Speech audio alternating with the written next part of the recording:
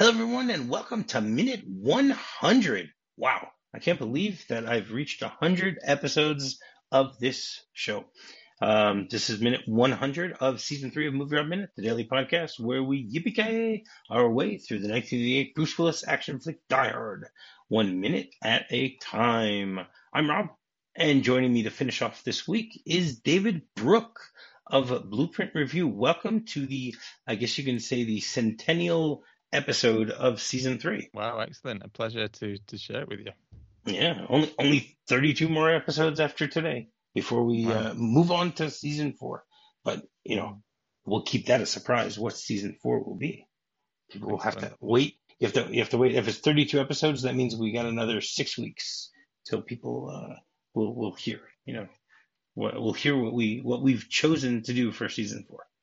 So, yesterday's episode ended with about 2 seconds of John scooching himself into a room that has like tons of tiles on the walls and stuff like that. So episode 100 begins with John entering the room on his back, clearly in pain, and ends with John asking Al a very personal question.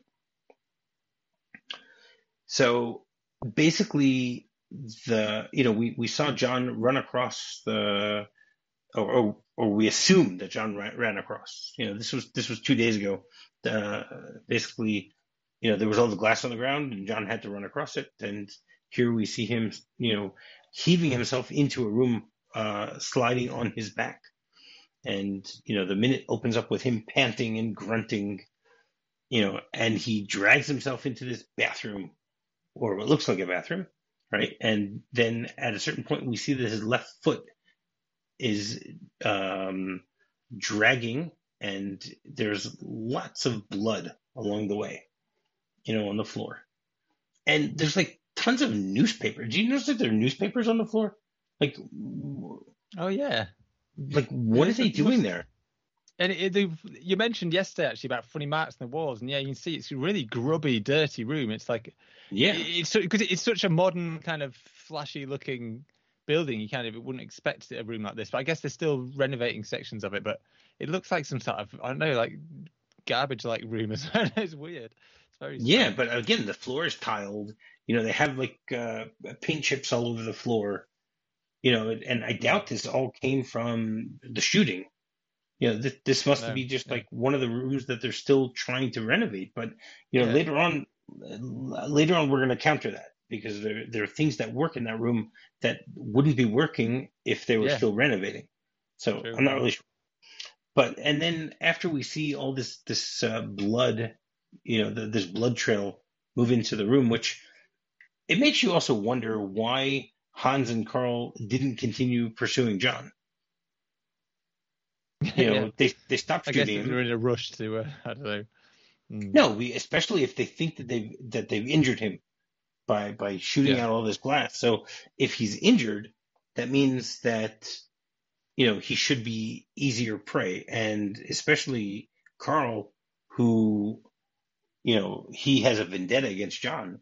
It's strange that he would give up so easily, as opposed to, Hans says, okay, we're back in business. We have the detonators. So he could say, okay, you go back downstairs and take care of that. I'm gonna now try and find this guy and, shoot him. And especially since, his foot is bleeding so profusely, it shouldn't be very difficult for them to find him. Yeah, I was going to say he's leaving a quite handy trail. Yes. Yes, he definitely is doing that. So I don't know. That's you think that's a plot hole, or just something that they decided to keep here on purpose in order to move the story along? I guess it's just moving the story along. I mean, you could argue that he's in a rush to get his things done, and we mentioned in the last episode, they're running low on kind of goons and kind of terrorists. So maybe they figure he's injured, he's not going to do much more damage, but they need to get on with what they're doing, and there's only a certain number of them to do it, so they can't be running around wasting time looking for an injured policeman. So you could argue that, but yeah, I don't know. Okay. It is. Okay. It does seem kind of flimsy. Like they could have quite easily just found him and shot him, and that'd be it. But yeah, that's right. But then the movie would have ended at 100 minutes, and we wouldn't have made it to the 132 mark. Yeah. Yeah. Although you So could say the blood might not have been oozing out straight away, so they might not have been able to pick up the trail instantly. It was a big space. There could have been a couple of different ways he could have gone, perhaps. But yeah, I don't right. But I mean, the building is not that large, you know. know. I guess But so. yeah. Okay. No, that's fair.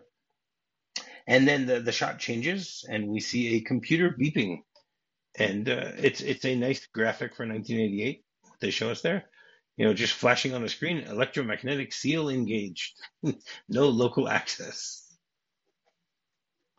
And what's really funny is if you look to the right hand side of it, you see a multicolored ribbon.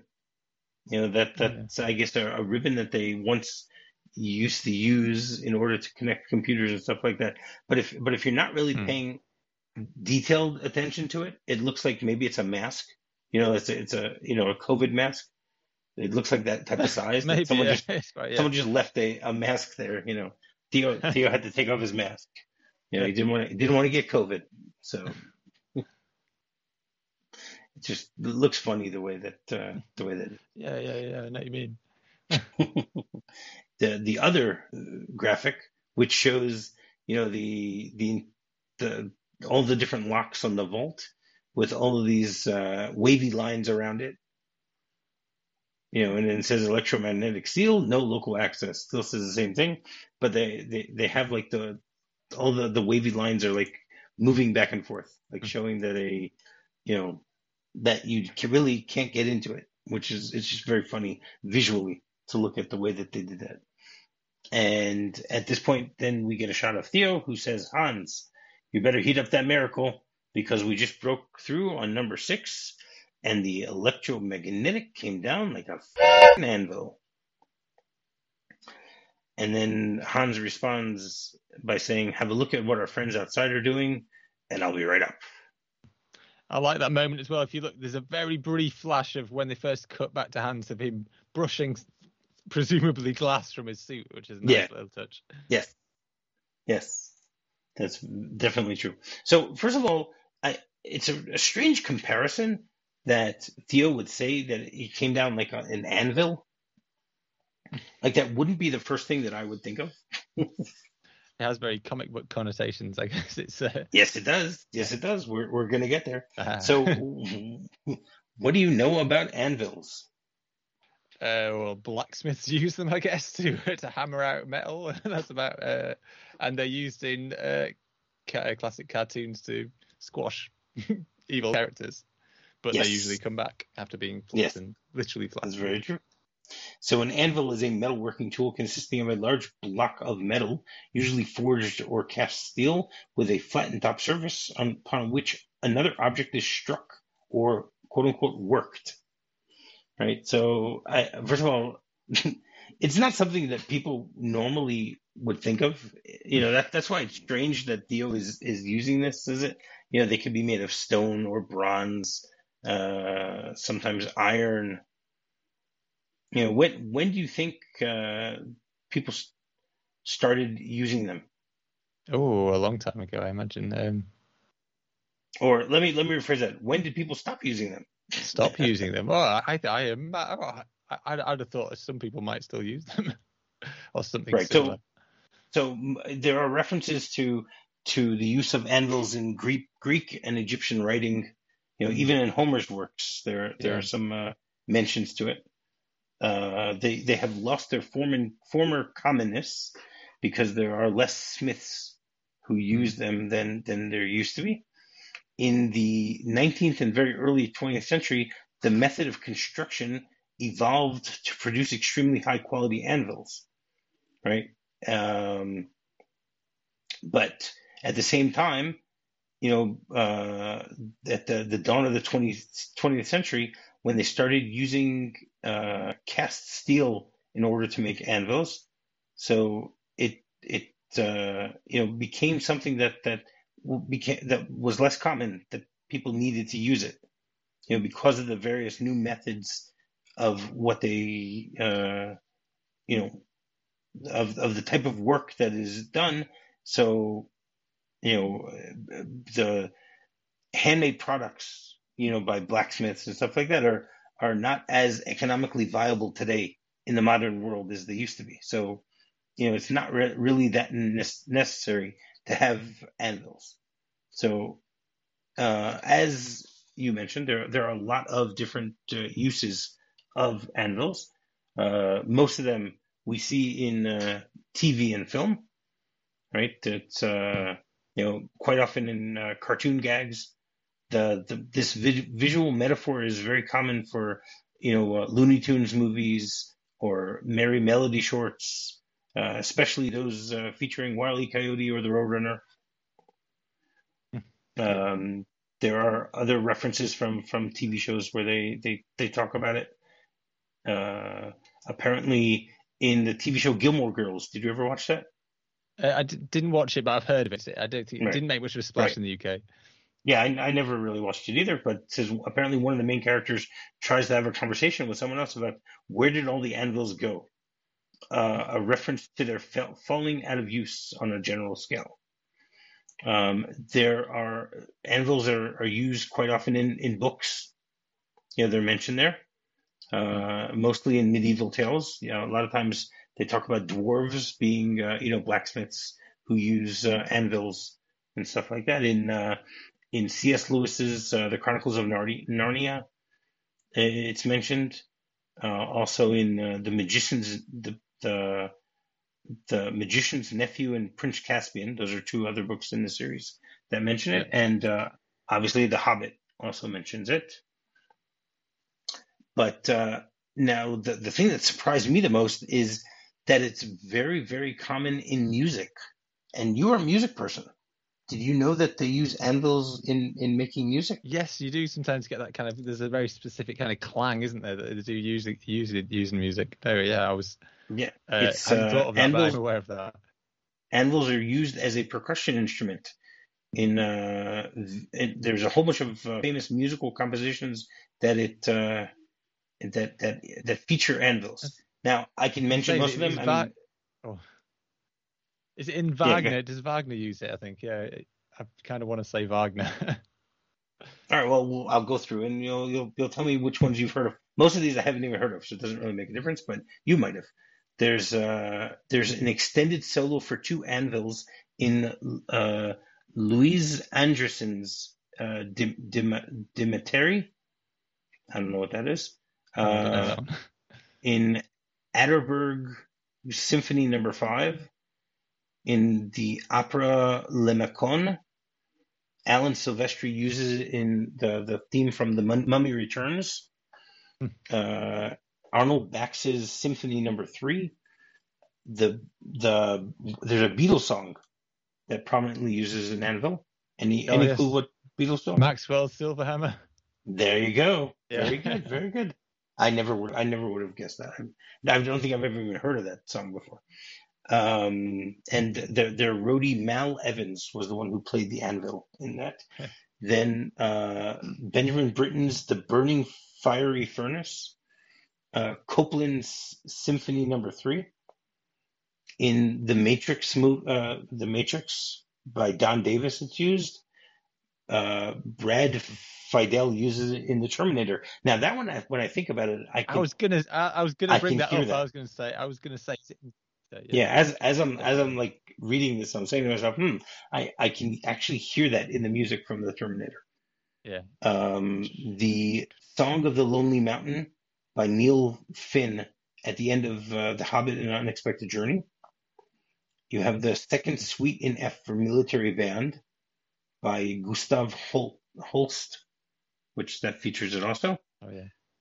Nicholas Hopper uses it in Harry Potter and the Half-Blood Prince. James Horner uses it in 4 different themes that he did. It's used extensively in Aliens. It's in Flight Plan, The Forgotten, and in Titanic. In Titanic, Metallica uses it in one of theirs called "For Whom the Bell Tolls." Randy Newman uses it in Toy Story 3. Antigone yeah. by Carl Orff Howard Shore obviously uses it for the Lord of the Rings trilogy, and it's mostly used in the theme for Isengard. Okay, I can actually hear that one also, if I'm when thinking about that. Yeah. Let's see if there's anything else here that stands out. No, most of the others are James Gold's. Oh, yeah. no. And John Williams uses it in two of his famous themes. Any idea which ones? Oh, John Williams. I can't think of where he'd be in one of his. Oh, I don't know. Apparently, it's in Jaws. Really? Which I actually just saw Jaws last week on the big screen, which was really cool. But I didn't notice any anvils in it. No. And it's also in the theme for Star Wars Episode 3: Revenge of the Sith. Oh, Revenge. Yeah, I guess that makes sense. Maybe the finale in that kind of lava planet out there. Right. Yeah. Ah, that's right. Okay. Right. So it says here in practical modern orchestras, it commonly substitute a brake drum or other suitable steel structure that is easier to tune than an actual anvil, although a visibly convincing anvil-shaped prop may be shown as desired. meaning they use something else, but they make it look as if they're using an anvil. So yeah, that's what I got. That's what I got about anvils. There's the band called Anvil as well. They made a film about them. Did you ever see that? No, I don't think so. It's fantastic. It's well worth checking out. It's a documentary. Actually, maybe I did. Now that you mention that, that's something that. Oh, the film is just called Anvil. It's about a band, and the band is called Anvil. It's really, really good. It's like a real life Spinal Tap almost. It's I think that's how it was dubbed. I think it's not quite, but it's it was by it's by Rob Reiner, but a different Rob Reiner. It's not the same. It's ROBB. Oh yes, I did see it. Oh yeah, the band, yeah, which is a big. Yeah, I actually did see it. The truth is, if I think about it, maybe it's something you even recommended to me to watch. Possibly. It is very good. I don't remember. I mean, I saw it a few years ago, but that would be really funny if it's something that you recommended that I should watch. It may well be. Well, that's very funny. Yeah, so it's a very strange comparison. That no, sorry, it was someone else who suggested it, but it was Abby Osbiton. She actually recommended it to me back in. I watched it in 2017, so 5.5 years ago. I saw it. Wow. So don't really remember that much about it, but yeah, but it's a very strange comparison for Theo to be using. The question is whether he's comparing it if he's thinking of cartoons. That's why I'm saying it. That's what would instantly come to my mind. I didn't find it that strange, as to say, but I did watch a lot of cartoons when I was a kid. So I do understand it, because anvils in the cartoons have a particular kind of speed and power and kind of it's just like full stop to them. Right. So I can kind of see it. It's an unusual analogy, right? But not that out. Not that out. I mean, I like the fact that they cut back to Theo, because they're once again reminding us that Theo is still in the mix. He's still working. Every 10 minutes or so, they flip back to him just for like a few seconds, just to remind us that Theo is still hard at work. And as the other terrorists begin to slowly die away, and then Hans, as you said, he brushes off his suit as he walks back into Holly's office, and he says, we'll look at what our friends outside are doing, and I'll be right up. So I like the fact that they mentioned that this is on a higher floor. Because Hans apparently is on the 30th floor where the party is taking place. So, I wonder what floor the vault is on, because John theoretically is on the floor above that. So it's somewhere in the middle where he's hiding out. Yeah, which could actually be seen as quite odd, because but by all accounts, by the design of it, that must be a very, very, very heavy thing, kind of with all those multiple layers of giant metal doors and stuff like that. And so you kind of would expect it to be at the bottom, but obviously not. Apparently not. And then the shot changes again, and we get to see we hear water running, and then we see John with his head up against a mirror, breathing very heavily. And you sort of can see his knee bent. So, he's doing something with his foot and water. And then we hear on the radio, we hear our good friend Al Powell, saying, "Hey, John McClane, you still with us?" And he like takes a few breaths, and then he picks up the radio and clicks it, and then what it looks as if he does something in order to keep it turned on. And I wonder if walkie-talkies have such a thing, as opposed to just having to like I know that when you go fill up at the gas pump for fuel, stuff like that. So you have that little thing that you can flick on in order to let it completely fill up on its own. That you don't have to stand there and hold it. You don't have to hold the gun in. We don't get that in the UK. I wish Really? we had that. Oh wow. Mine's a pain. No. Yeah. Oh wow. It's like not in any that I've been to. Interesting. Okay. So yeah, at least here in Israel they have them, and from what I remember when I was in the States, I did see that they had them.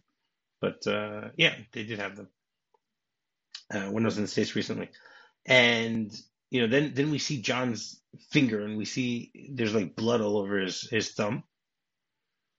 So he must have like switched the walkie-talkie into a mode where he can still talk even though it's not pressed in. But I think the whole design of it is that in order for you to hear what someone's saying, you have to let go. That's what's a little strange here. I mean, obviously the scene, needs for it to be an open channel the whole time.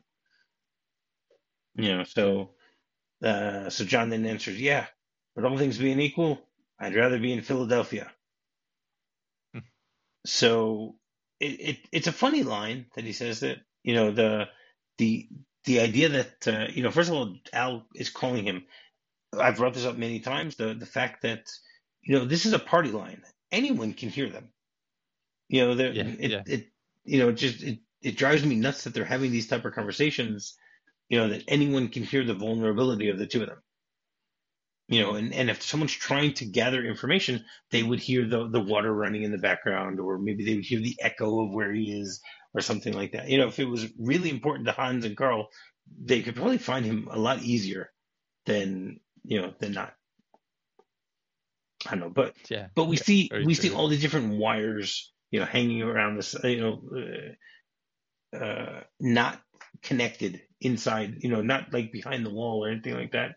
The glass looks like it has like chalk writing on it and stuff like that, which tries to show, I guess, that it's brand new.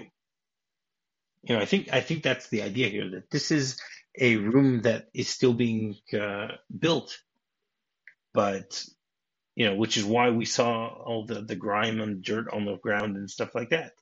It hasn't been completed yet, but that still doesn't explain why there are all those newspapers.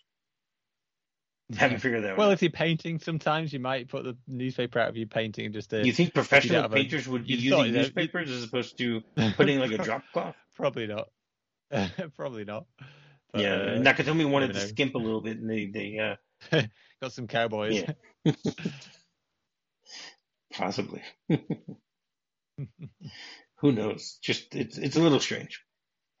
It is very right. Strange. And so he has a funny line, and he says, about that he'd rather, all things being equal, I'd rather be in Philadelphia. But like, why Philadelphia? That's like a strange, you'd think he would say quicker that, I'd rather be back in New York. That's the thing. It is a strange one. Yeah. So I know that you're from England, but what do you know about Philadelphia? Not a great deal, I guess. Not a lot, to be honest. I know the name. I know the film Philadelphia. That's about it. Okay. All right. So let's start with the fact that Philadelphia is the largest city in the Commonwealth or state of Pennsylvania. It is the 6th largest city in the U.S. It's the 2nd largest city in the Northeast megalopolis behind New York. and is the 67th largest city in the world. Okay, it was, I guess, founded as a city as opposed to just a town or anything like that in 1854 when they actually set the full boundaries of it. But it has a history that goes back even further, right? It is the U.S.'s seventh largest metropolitan region, and it is the world's 35th largest metropolitan region. The area around it has 6 million residents as of 2020, but the city itself has a population of 1.6 million people. Okay, that makes a little more sense. Yeah. Philadelphia was founded in 1682 by William Penn, who was a English Quaker. Okay, it served as the capital of the Pennsylvania colony during the British colonial era. And in the 18th century, it played a very historic and vital role in U.S. history because it was the meeting place of the founding fathers, whose plans and actions in Philadelphia ultimately inspired and resulted in the American Revolution. They had the first Continental Congress there in 1774. The city preserved the Liberty Bell, and it hosted the Second Continental Congress, where they actually signed the Declaration of Independence. The U.S. Constitution was also ratified in Philadelphia in 1787, and it remained the nation's largest city until 1790, when New York actually surpassed it. But it was the nation's first capital from 1775 till 1776. And then later on, following the American Revolution, it was the capital once again from 1790 to 1800, while they were still building Washington, D.C. Okay, it is a very large industrial center and railway hub. It is also the home of many U.S. firsts, including they had the first U.S. library from 1731, the first U.S. hospital in 1751, the first U.S. medical school in 1765, the first university in 1779, the first stock exchange in 1790, the first zoo in 1874, and the first business school in 1881. There are 67 national landmarks in Philadelphia, and it was the first city in 2015 to be named by the organization of World Heritage Cities. A lot has happened there. Now, what movies can you think of that have taken place in Philadelphia? Oh, it's one of those places I know the name. I feel like there's loads, but I can't think of any other than Philadelphia. And I'm trying to think what else. I'm sure there are, but I can't. None spring to mind. Okay, well, first of all, the biggest one is Rocky. Ah, sure, yeah. Okay, and M. Night Shyamalan, just about every one of his movies takes place in Philadelphia. So you have, Unbreakable and, and its sequels that took place there. Sixth Sense, both is Bruce Willis. Yes. Sixth Sense takes place there. National Treasure takes place there. 12 Monkeys takes place in Philadelphia. Oh, yeah. Invincible with Mark Wahlberg takes place there. That's based on a true story. Have, obviously, as you mentioned, Philadelphia. The movie Philadelphia takes place there. Shazam takes place there. The Revenge of the Fallen from the Transformers movie takes place there. The Irishman takes place there also. And I mean, there's so many more. Yeah, we wouldn't have time to go into all of them, but because also there are a lot of movies that part of it takes place in Philadelphia and stuff like that. So, but I think we got the big ones. I'm assuming that there's some that I missed, and feel free to send me comments about movies that you think that we missed. I do wonder if the line itself is maybe some kind of pop culture reference that is lost in time, maybe an advert, like a tourist advert or something. I don't know. As you say, it is a bit of an odd kind of line. Meaning saying by I'd rather be in Philadelphia? Yeah, like we said before, rather instead of New York or whatever, or the Bahamas or something like that, somewhere more glamorous. I do wonder if there's some reference that we're just not getting because we're actually you were right. Yeah. Okay. You were right. W.C. Fields said it. Okay. Apparently it was okay. It's so W.C. Fields proposed that on his gravestone they would write, "I'd rather be in Philadelphia," Excellent. by implying that Philadelphia would be slightly preferable to the grave. The joke tapped a vein of critical commentary about the city in the 19th and 20th centuries. Variations of witticisms persisted in popular culture, but did not ultimately find a place on the entertainer's tomb. Fields often lampooned Philadelphia, the boyhood hometown that he left to follow a career in show business. So, okay, you're right. I didn't even think about the fact that it's possible that they were, playing on some other, uh, you know, some other phrase by him saying that. So, okay, that works. That works very good. And then John continues talking to Al and says, chalk up 2 more bad guys. So, have you ever heard of the phrase before, chalk up something? Yes. I don't know where from, but yeah, I've heard that phrase before. Okay, so chalking up something means to achieve something such as a victory or to score points in a game. Which I find very interesting that they would mention that here. By saying that it's like a game. Yeah. By him saying, okay, chalk up 2 more bad guys.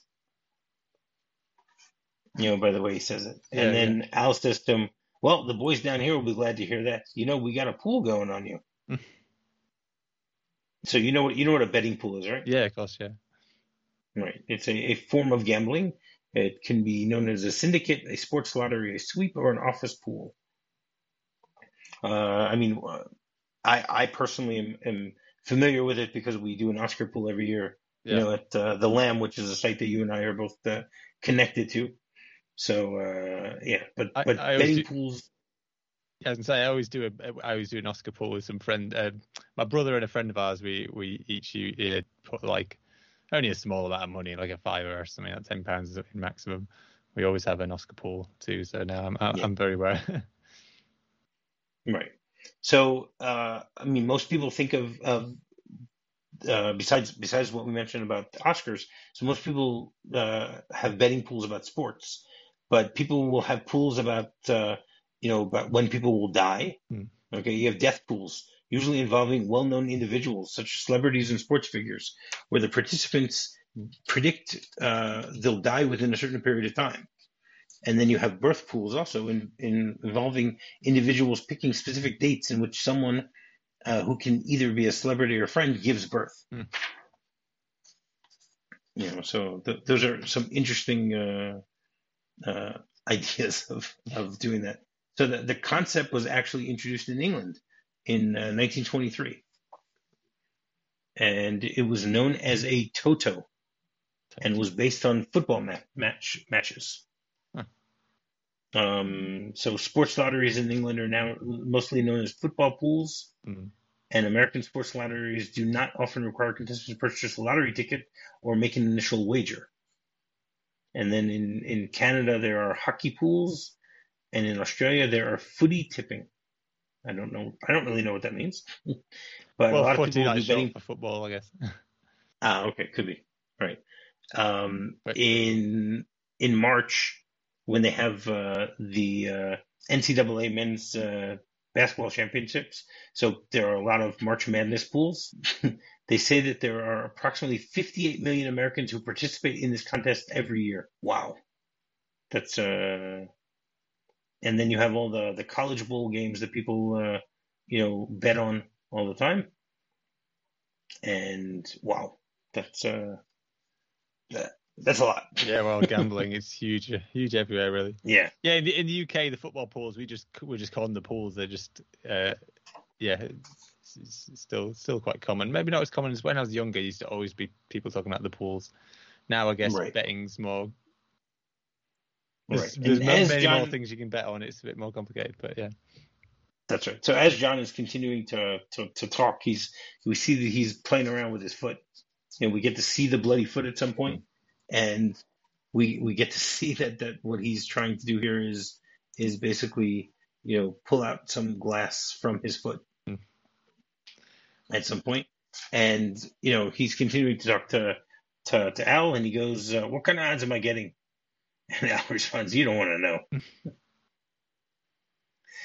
And he goes, "Put me down for 20. I'm good for it." And then Al starts laughing, and he what's funny is that he has no clue what John's going through right now. Yeah. He doesn't know how much pain John is in as they're having this conversation.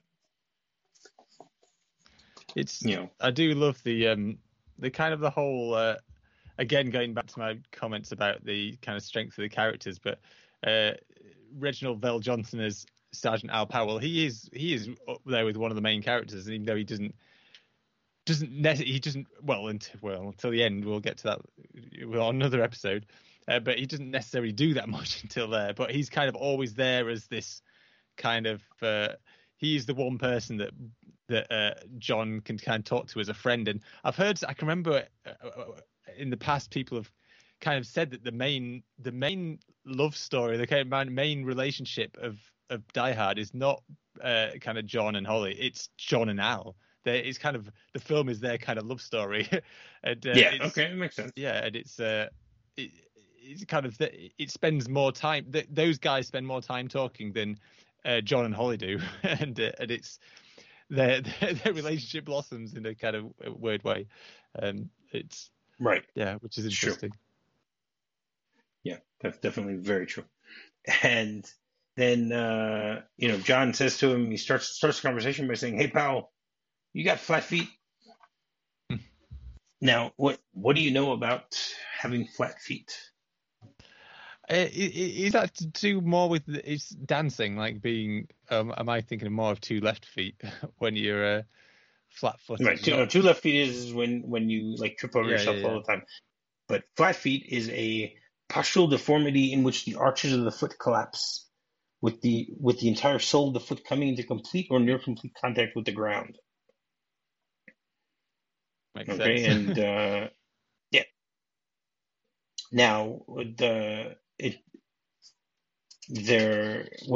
it basically means is that people have foot problems, and it hurts them more when they're walking. And so therefore the whole idea is that okay, their feet are damaged and they can't perform certain things, right? So for instance, you would say that athletic performances, right? So the effects of flat feet fall under two categories, which are asymptomatic and symptomatic. Individuals with rigid flat feet tend to exhibit symptoms such as foot and knee tendonitis and are recommended to consider surgical options when managing symptoms. Individuals with flexible flat generally exhibit asymptomatic effects in response to their flat feet. Okay. Being flexibly flat-footed doesn't necessarily impede athletic performance. It's generally assumed, though, by running professionals, primarily some physical trainers, podiatrists, and shoe manufacturers, that a person with flat feet tends to overpronate in their running form.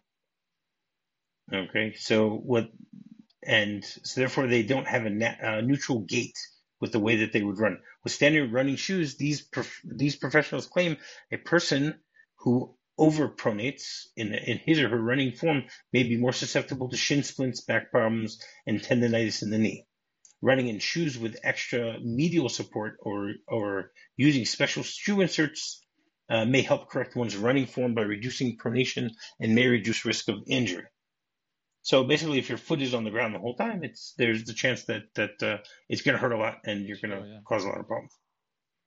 So, but when you're dealing with military performance, so studies analyzing the correlation between flat feet and physical injuries in soldiers have been inconclusive, but none suggest that flat feet are an impediment, at least in soldiers who reach the age of military recruitment without prior foot problems.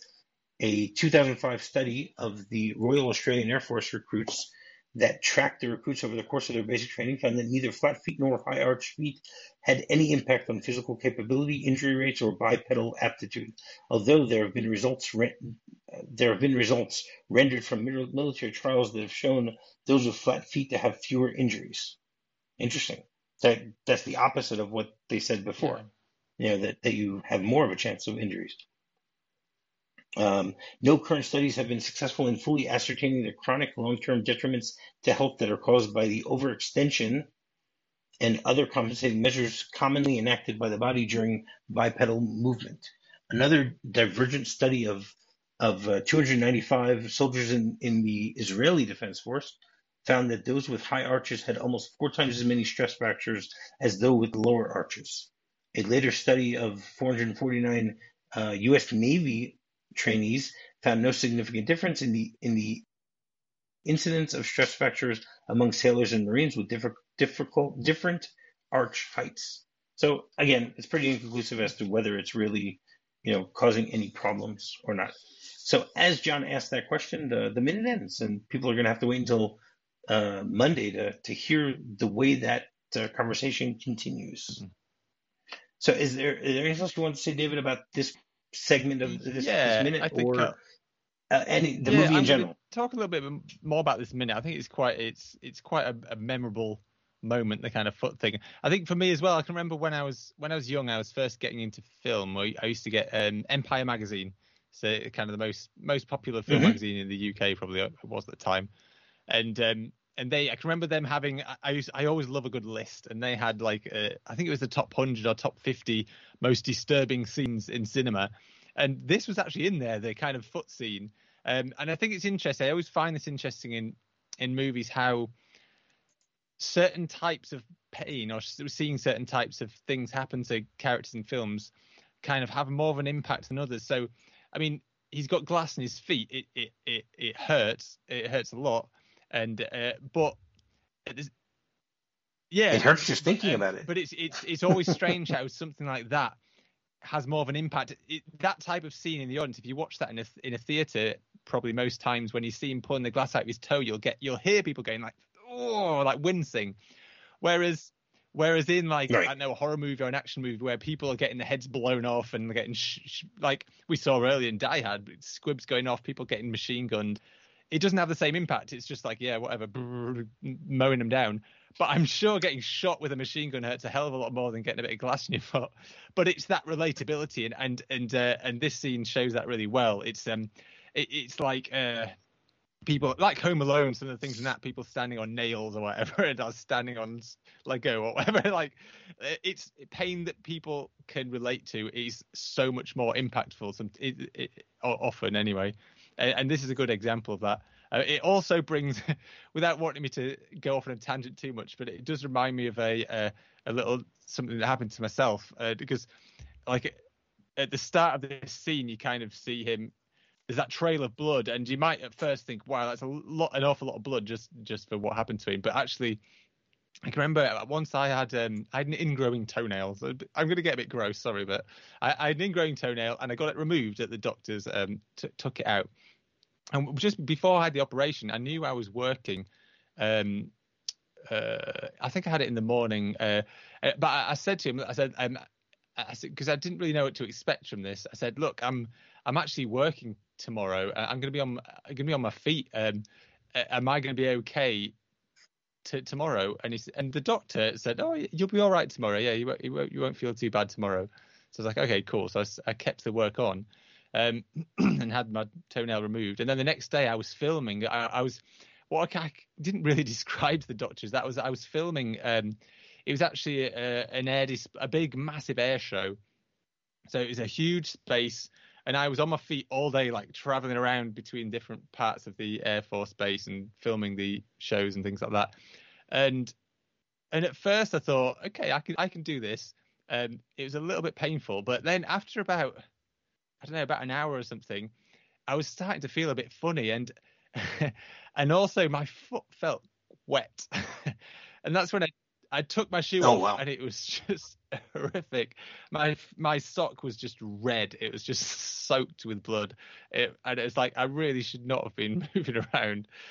So I can really relate to John in this moment, as like, because it was, feet can bleed. I don't think they can, but obviously your blood, I guess, I don't know, it doesn't quite work like this, but obviously I guess it's lower down, gravity.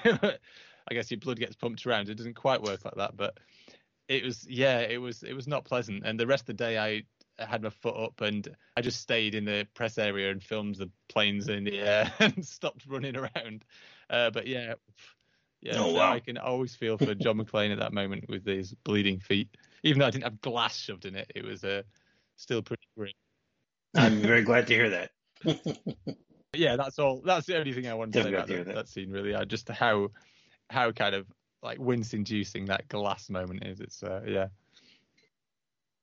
Okay, And it's that makes sense. Sorry, I will add So though, I do like how there's a really long setup for that, because and this happens quite a few times in the film.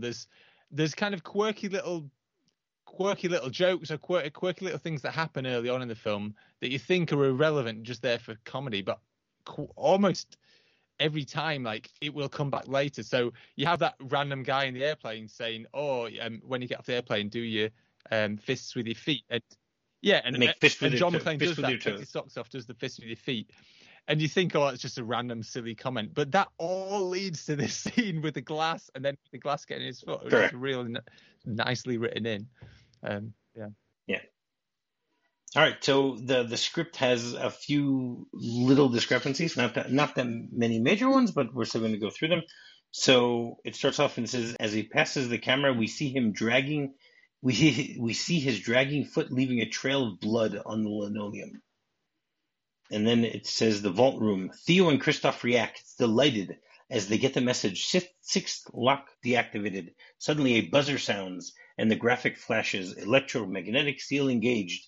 Cannot be disarmed at this location. Terminate sequence. Yes, no. And then Theo has his line. It's almost identical, but instead of him saying like a fucking anvil, he just says like a sledgehammer. That might have been something that Clarence Gilliard Jr. Added in himself to make it sound a little more powerful in what he's saying. And then when Powell calls John on the CB, he says, "Roy, you still with us?" Calls him Roy still. He doesn't call him John. And when John responds, he mentions Philadelphia, and then he says, "Chalk up 2 more terrorists, not 2 more bad guys." Then Powell says, "The boys will be glad. We got a pool going on you." And then McClane says through his teeth, "Yeah, what's the odds?" And then Powell says, "You don't want to know." Suddenly remembering an NYPD course in first aid from 10 years ago, McClane removes the improvised bandage, checks the cut more carefully. And then it says, "Put me down for 20 anyway. I'm good for it." So what got you off the street, Al? You liked lousy coffee or what? So they don't even mention the flat feet at this point. So it's, I think flat feet works better, especially, with what we'll discuss next week. So that works as part of it too. That works well. Every Friday we have a segment called Weekend Surprise, where I will surprise my guest by asking a small little question. Now, Die Hard is a movie that has been quite controversial ever since it came out. And the biggest controversial question about Die Hard is Die Hard a Christmas movie or not? So what do you think, David? Is it or not? And show your work. It's a difficult one. I must admit, I do occasionally. I've watched it once or twice at Christmas, but purely because I'll take any excuse to watch Die Hard. But in my heart, I think I would probably say no. I think for me, a Christmas movie is a movie that's more specifically about Christmas. This is set at Christmas. There's mention of Christmas, but it's not about Christmas. I think for me, a real Christmas movie has to have that kind of stronger connection. Although I guess I know, but then you could even argue stuff like Christmas Carol, which you'd think of as an ultimate Christmas movie. I guess that's not necessarily about Christmas, but it's about the values maybe of Christmas though. I guess, and this isn't about the values of Christmas. I'm going to stick with that. It's controversial because I love Die Hard, and I'm not one of these people who gets angry when people shove it in the best Christmas films of all time, because any excuse to kind of lavish praise on Die Hard I'm up for. But personally, if we're talking Christmas films, I want to be themed around the values of Christmas, or about Father Christmas, or about Jesus, or I don't know, something that is really about Christmas. So I would say no. Right. Okay. That's fair. All right, great. Do you want to, for the last time, tell people how they can find David Brooke. Yes, they can find my rambling on about world indie classic kind of movies over at blueprintsreview.co.uk. And while you're doing that, you go rate, review, and subscribe on any podcatcher you might be using to listen to the show. Finding me is very simple. Just do a quick search for MovieRob Minute. You can find me on Facebook, find me on Twitter, or you can find me on my website, MovieRobMinute.com. So, David, thank you very much for joining me this week. It's been a lot of fun. A pleasure. I hope you enjoyed yourself as much as I did this week. I have enjoyed myself. Thank you. For everyone else, I will be back on Monday with a brand new guest. But until then, as David would say, yippee-ki-yay, kimosabi. Yippee-ki-yay, kimosabi.